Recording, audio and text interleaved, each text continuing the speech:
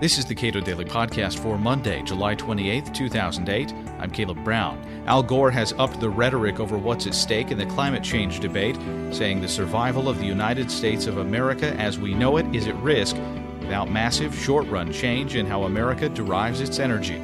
According to Pat Michaels, an active member of the United Nations Intergovernmental Panel on Climate Change and a senior fellow in environmental studies at the Cato Institute, Gore's pronouncements are nothing more than voodoo climatology from the grand exaggerator. Yeah, he's been doing it on weather and climate for a long time. There was a big El Nino in 1998, and El Nino is known to make conditions ripe for forest fires in Florida. And he just went down there and said, this is what the future is going to be like from global warming for people in Florida, completely neglecting the fact that if things like that became more frequent, we'd have more adaptation. And he had the speech on July 17th in Washington, D.C., where he just let loose an incredible number of whoppers. Quote, "Our weather sure is getting strange, isn't it? There seems to be more tornadoes than in living memory." Well, that's just not true.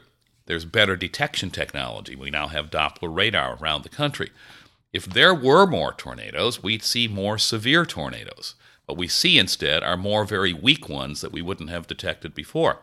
The actual deaths from tornadoes have been in decline for several decades, so it's very clear that there's no increase in tornado severity.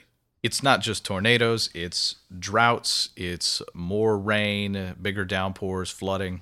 All these things are very fact-checkable.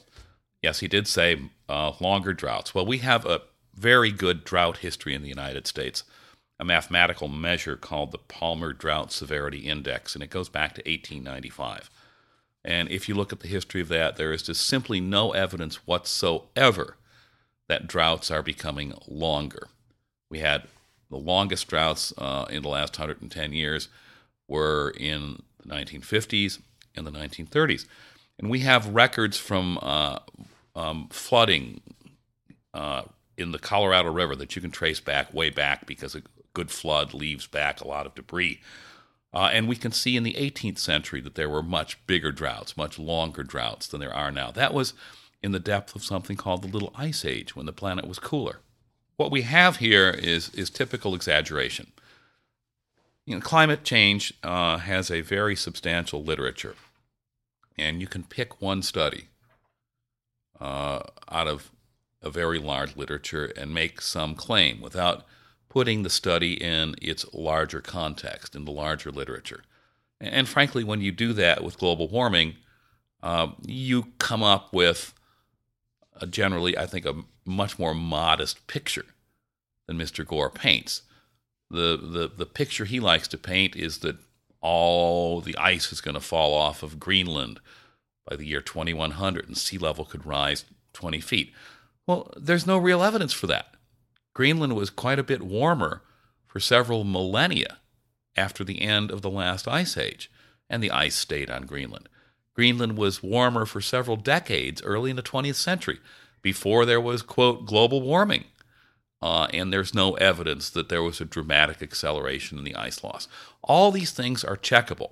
And whenever Gore or some person who's very radical on global warming gives a speech, you need to check the facts. So do you blame the community of environmental reporters for not making it clear that his assertions are, at best, distorted? Well, that's very interesting. The New York Times environmental reporter, Andy Revkin, has a blog called .Earth, and he checked a few of the facts and came up with, pretty much that there were quite a few exaggerations in here. But note that never reached the mainline New York Times. Now, to me, the fact that the vice president was cherry-picking and exaggerating in an attempt to build up a case for an extremely radical policy should be front-page news. Instead, it was, a non-page blog.